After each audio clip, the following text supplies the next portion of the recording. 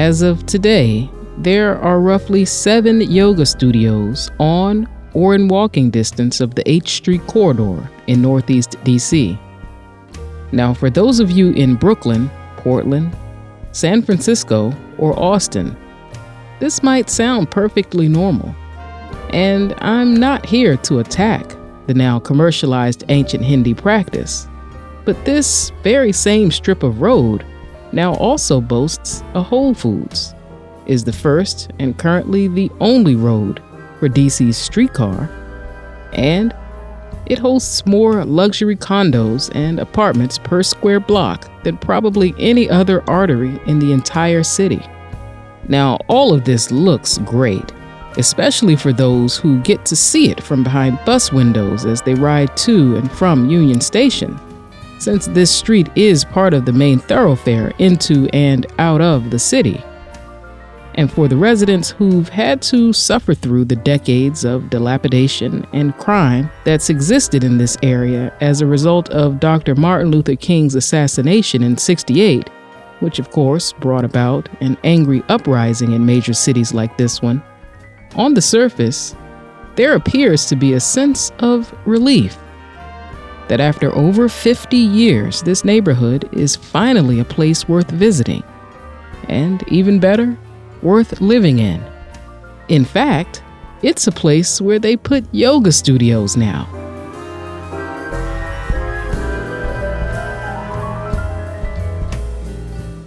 But we all now know that this neighborhood, not unlike most other urban neighborhoods in this country, wasn't completely ignored all those years by the powers that be.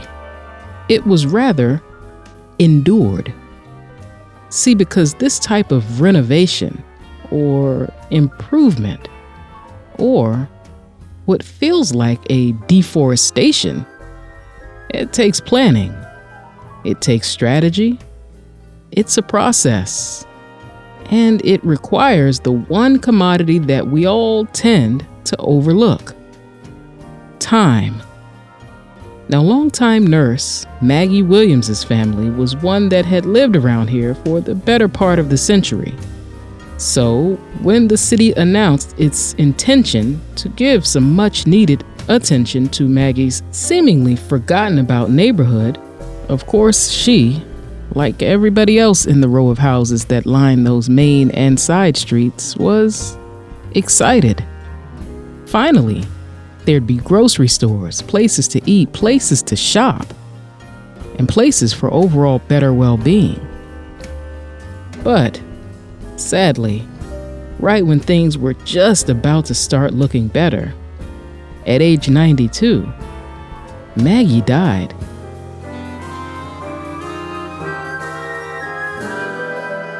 That was in 2009. By 2016, barely 7 years after her death, 80% of her neighbors, many of whom, like Maggie, had lived through everything from desegregation to the inauguration of the country's first black president, were gone before Obama even turned in his keys. Because just the talk of fancy grocery stores, chic shops, and elite fitness clubs attracts a certain clientele. One that will pay a premium to live nearby in walking distance from all these things they need. Sure, maybe a few of the Williams' original neighbors, ignorant to the meaning of market value, sold their homes, split the money, and went about their business. But from the moment the idea crossed the first desk of a city official, probably sometime way back in the 80s, about giving much-needed attention to this old drug-infested neighborhood, this guaranteed result of this eventual plan was reflected in the neighborhood's property value, and thus, its property taxes. So, as their neighbors, seemingly strategically, started to look quite different from the ones who were there the past few decades, the Williamses began to realize something. The fancy grocery stores, those are very expensive. The chic restaurants, well, they serve very unfamiliar foods. And the boutiques, well, they carried a different kind of style than the Williamses were used to. That's because the shops, the restaurants, the yoga, it ain't for people like the Williamses.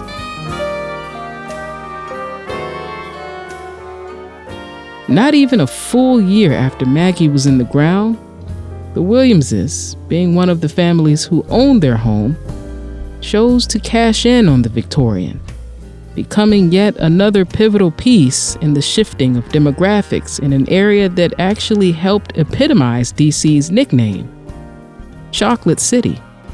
Because unbeknownst to them, that old rundown house was actually prime real estate. Now, instead of being a single-family home, the brilliant capitalists who'd purchased it from them gutted it down to the frame and efficiently sectioned it into 3 apartment units, which meant 3 sets of residents. And one of these residents was Antonia Colon, a yoga instructor.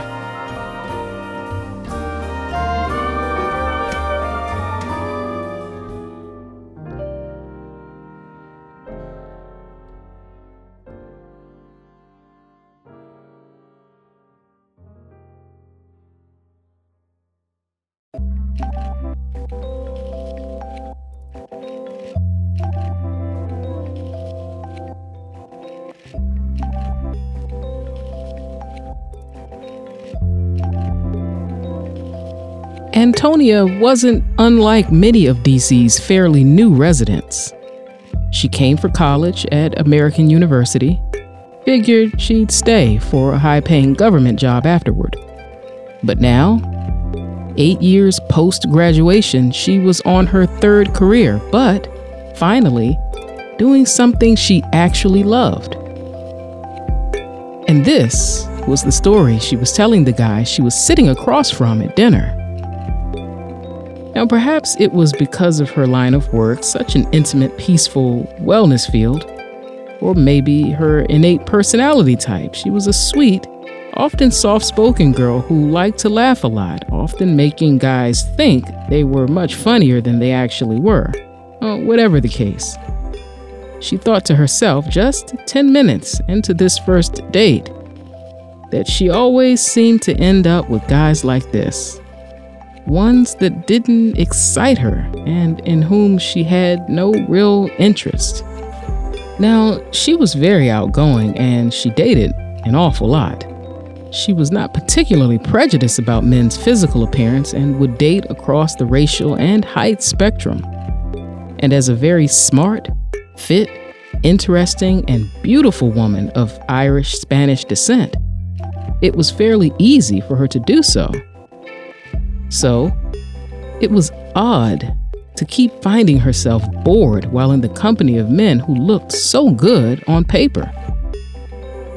Now, they'd met a few weeks back at the Susan G. Komen Breast Cancer 5K. She was volunteering, signing people in. She remembered him because he spelled his name Solo Man. Now, it was pronounced Solomon, but spelled like Solo Man.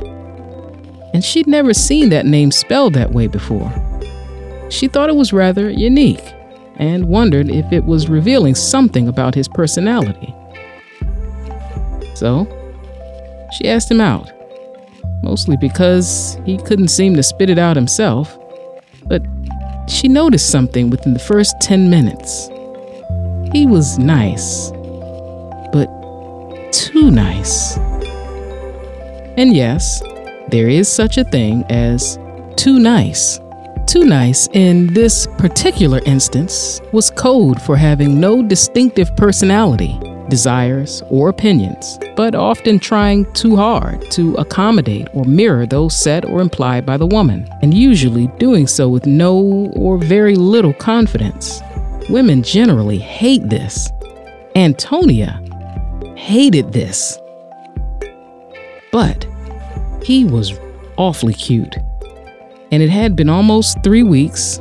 She needed an orgasm and preferably one with another person in the room, so she invited him up. Now, to her surprise, he was much better than she expected. So much so that she agreed to see him again. But see, the thing is, he was really starting to like her a lot, and she could sense this.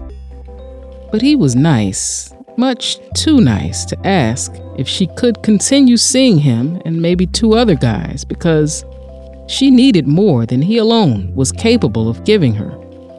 The 2 of them simply wanted different things, and she saw this. He, on the other hand, was obviously choosing not to, because he had heard the things women said about men, and he prided himself on being the exception. But with all the talk about what women really wanted, where did that leave men like Solomon? Well, after a month, Antonia took his calls less and less, and she left longer and longer time between responses to his text. Until one day, yesterday in fact, Solomon finally accepted that they were never going to see each other again.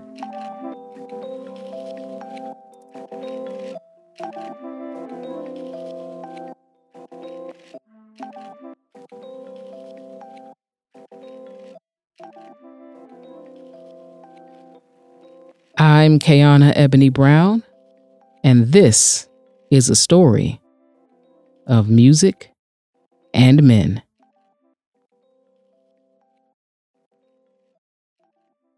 Standing here alone, your light can set me free.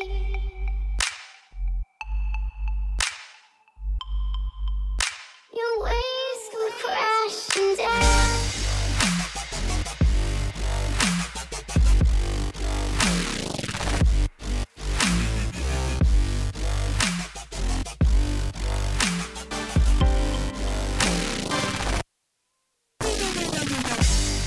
After lunch at Busboys earlier that afternoon with the girls, I left with Jay's words stuck in my head. You need to get laid. See, the truth is that my line of work puts me in direct contact with all kinds of men all the time. Granted, they're mostly rappers, singers, and wannabe rockers. Hence, the reason why I almost never have second dates. And then there were guys like him. The reason for my lack of first dates. Now, the him I'm referring to was the owner of 2 of the most beautiful brown eyes I have ever seen in all my life, which I found myself staring into as he helped me to retrieve the mess that had fallen out of my bag and onto the floor of the high-end electronics store showroom. Now, after leaving Jay and Ty earlier, I hopped on the metro and headed all the way across town in the direction of my afternoon meeting. But instead, I found myself loitering inside the tech superstore before I suddenly and mindlessly collided with a so-called genius running by, spilling my entire bag onto the floor.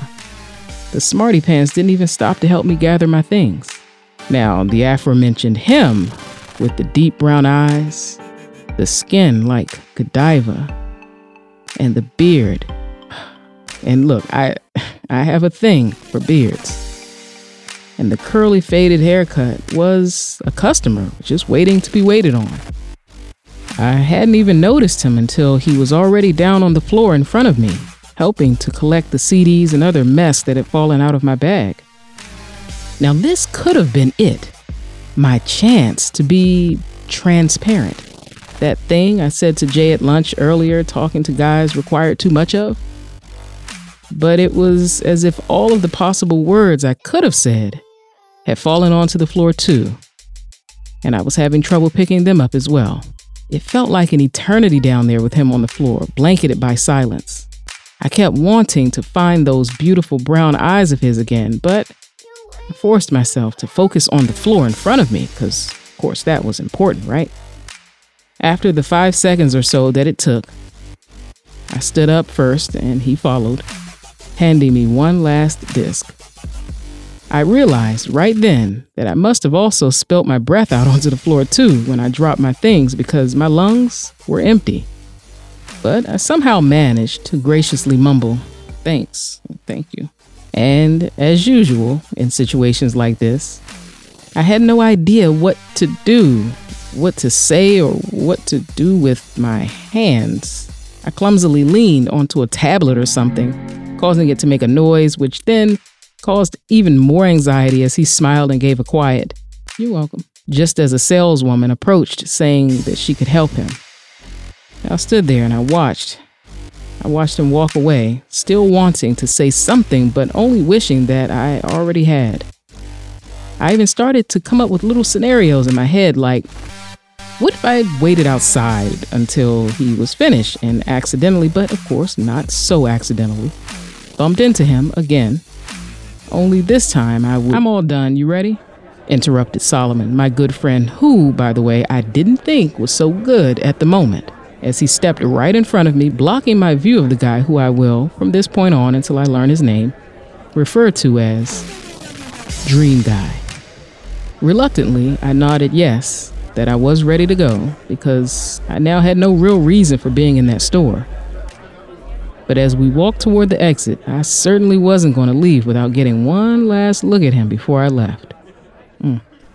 Needing a new motherboard and fan economically made Solomon went on and on, justifying to me why he had just purchased this new laptop he was carrying as we strolled down a bustling rush hour street in Georgetown, as a group of people holding signs, some with Maduro or a Venezuelan flag, breezed by us in the same direction. When I told him that I'd be in his part of town that evening, Solomon insisted that I meet him for tapas or coffee, or both. The last thing I wanted to do was spend money on a new laptop. But they couldn't save my old lady, so I had to pull the plug. The sales guy was happy to introduce me to something new, though. He glanced down at the bag he was holding. "Well, she's much thinner, and she's fast and easy, just like I like 'em," he said with a facetious smile. Now, at first glance, it's hard to tell whether my boy Solomon is nerdy or just nice. But in fact, he's both. Solomon Dial is actually one of DC's genuinely nice single guys, a successful nonprofit tech entrepreneur whose company just secured its second round of financing, but whose unsuccessful love life perpetually kept him caught between a rock and a bunch of women used to making bad choices. Yeah, a very hard place. Women almost always immediately notice how attractive he is as soon as they meet him. The thing is, though, he doesn't know it. He never dressed like he knew it, wearing khakis, sneakers, and flannel shirts with the sleeves rolled up all the time like it was his uniform. And he didn't carry himself like he knew it, standing with a slight hunch, probably from slouching in front of the computer all the time. His smooth cashew brown skin, jet black hair, and almond-shaped eyes were what attracted women to him, though. He's of Indian descent, but was born here in the States, Aberdeen, Maryland to be exact, to parents of very modest means. Needless to say, they were quite proud of their little owner of a successful nonprofit startup in DC.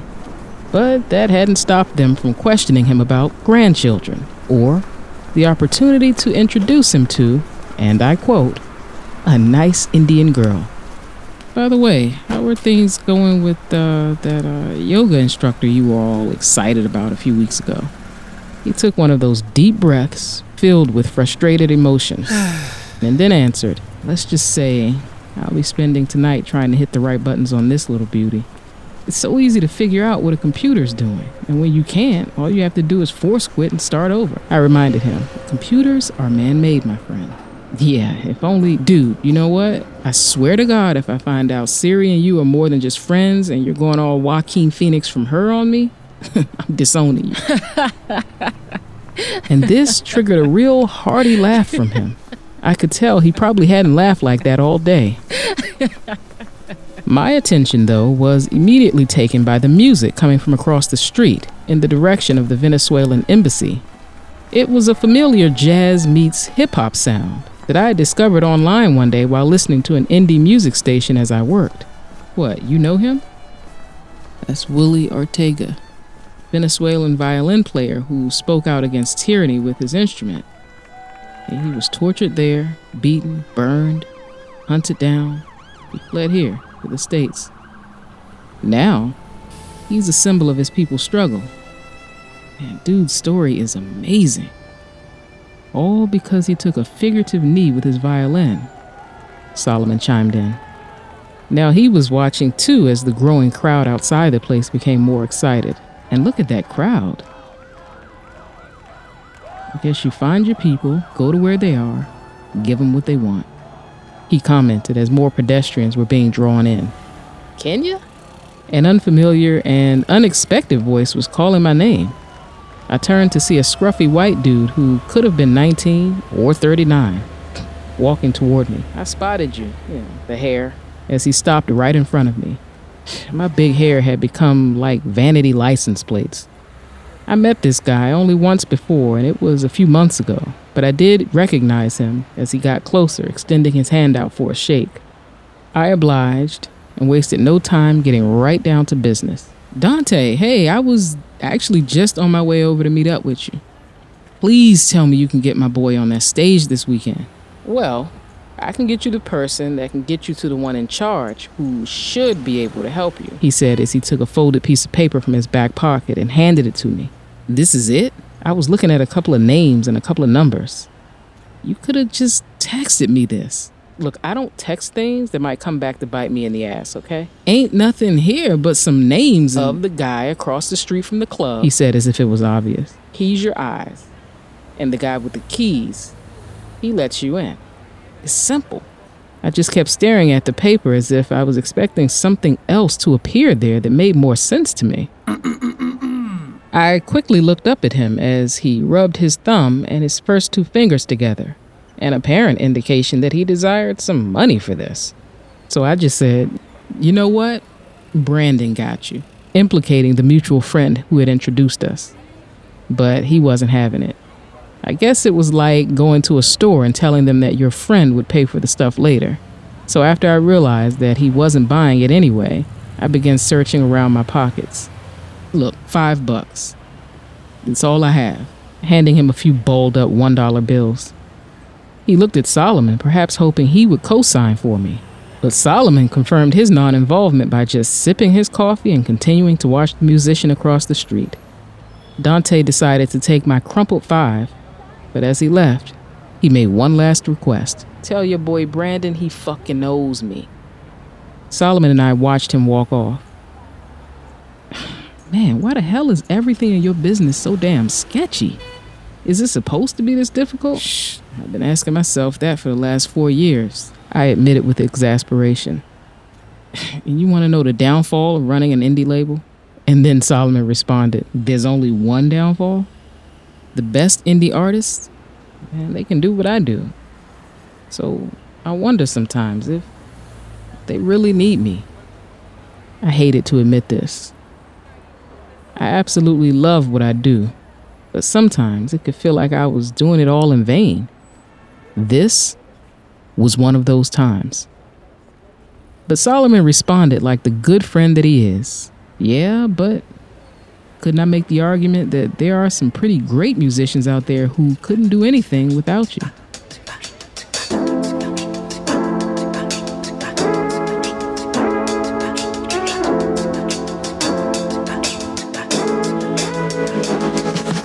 We found that tapas place he was telling me about, and he treated me to what could have been a late lunch or an early dinner had it actually been more than hors d'oeuvre-sized portions. I couldn't stop thinking about what Solomon had just said to me as I made my way back to the Blue Line Metro stop. There are some pretty great musicians out there who couldn't do anything without you. And honestly, he had a point.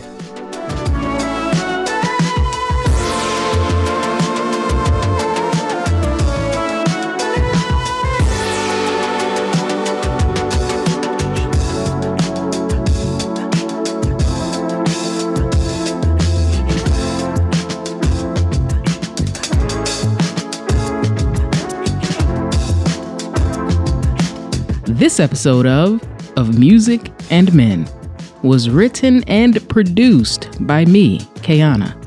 with express permission and the help of some of the most incredible indie artists in the world. For information on these artists and how you can support their efforts, visit the show notes in your podcast app or go to ofmusicandmen.com/podcast and select this episode. Music for this episode was provided by Filmstro, arranged and designed for this episode by me, Kayana. The song you're hearing right now is by Mona Wunderlich. And the music for your word of inspiration is Scars by Khalil Ismail. And of course, all of our promotional music is done by Khalil Ismail. For information on these artists and how you can support their efforts, visit the show notes in your podcast app or go to ofmusicandmen.com/podcast and select this episode. And if you would like to have your music featured on the show, check out our website for more information on how you can submit. Now remember, Of Music and Men is so much more than just this podcast. The novella series is available in online bookstores, and if you wish to have a physical copy, you can get it on our website. Of course, that's ofmusicandmen.com, where you can also get t-shirts and all other kinds of cool merch. Don't forget to subscribe at Apple, Stitcher, or wherever it is you're listening to this podcast, and remember to review and give us a 5-star rating. Lastly, connect with us on Patreon, where you can become part of this project and its journey and help it to grow to everything it was meant to be. Oh, and make sure to share this some way, somehow, with at least one friend, at least one. And follow Of Music and Men everywhere online at Of Music and Men. And when you do, please, don't hesitate to reach out.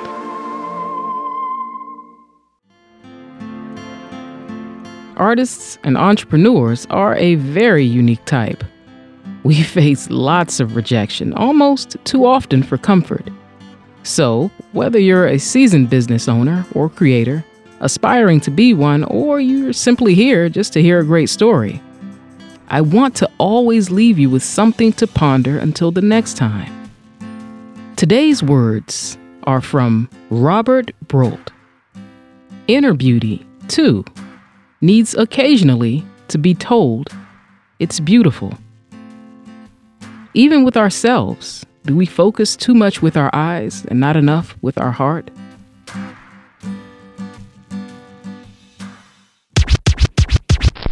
Next time on Of Music and Men. There are some pretty great musicians out there who couldn't do anything without you.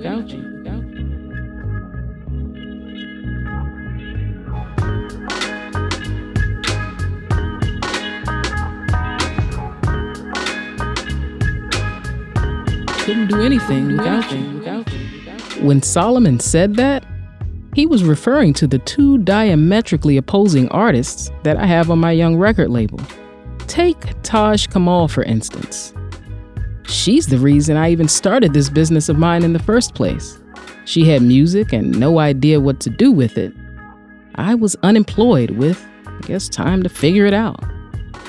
So stepping into this warehouse-looking spot somewhere east of the river that afternoon after parting ways with Solomon, which acted as a rehearsal space because of its really unassumingly great acoustics, my eyes were instantly stapled to TK, seemingly skating around that stage in figurative concert with her band, playing to no audience, as these memories of our less than humble beginnings danced through my head.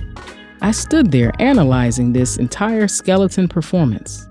How she moved, how they played off her direction with improv, how her take on hip-hop perspired with the heart and grit of the 90s, but breathed with the energetic social existentialism of today.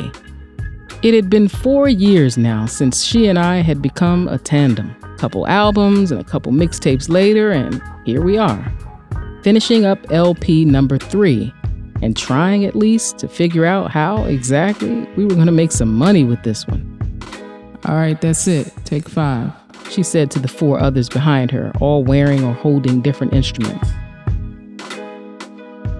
That's next time on Of Music and Men.